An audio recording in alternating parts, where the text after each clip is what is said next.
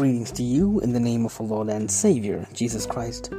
I read from the book Jesus Wins. Today's devotion is entitled His Pronouncement. John chapter 20, verse 29. Blessed are they who do not see and yet believed. More than 2 decades ago, I was working in the business world.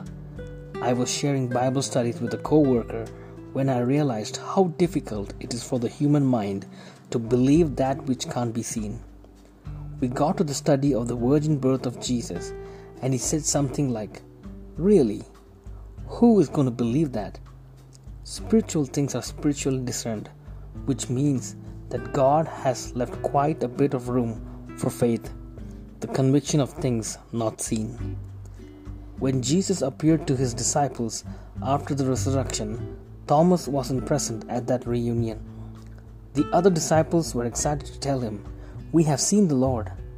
But Thomas was skeptical. He was a loyal but pessimistic disciple. To him, the cross was only what he had expected.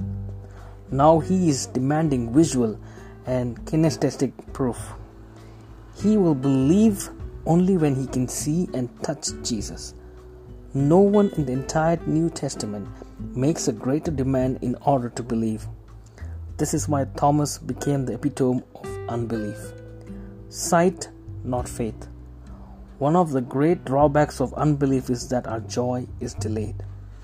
Thomas could have been rejoicing with the rest, but because he refused to believe, he had to wait. 8 days later, Jesus appears again and says to Thomas, "Reach here with your finger and see my hands, and reach here your hand and put it into my side, and do not be unbelieving, but believing." Wow! Thomas must have been speechless for a while before he said, "My Lord and my God." This is the most profound confession in all 4 Gospels. Nobody had ever addressed Jesus like this.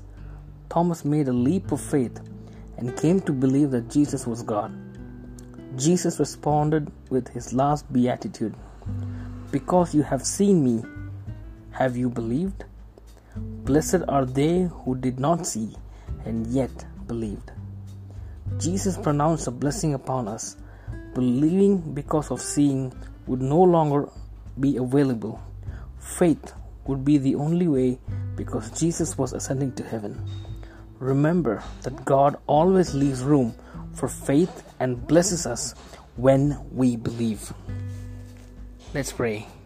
Dear Heavenly Father, help us to believe even though our eyes cannot see.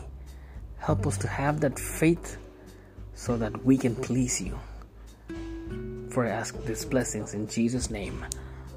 Amen.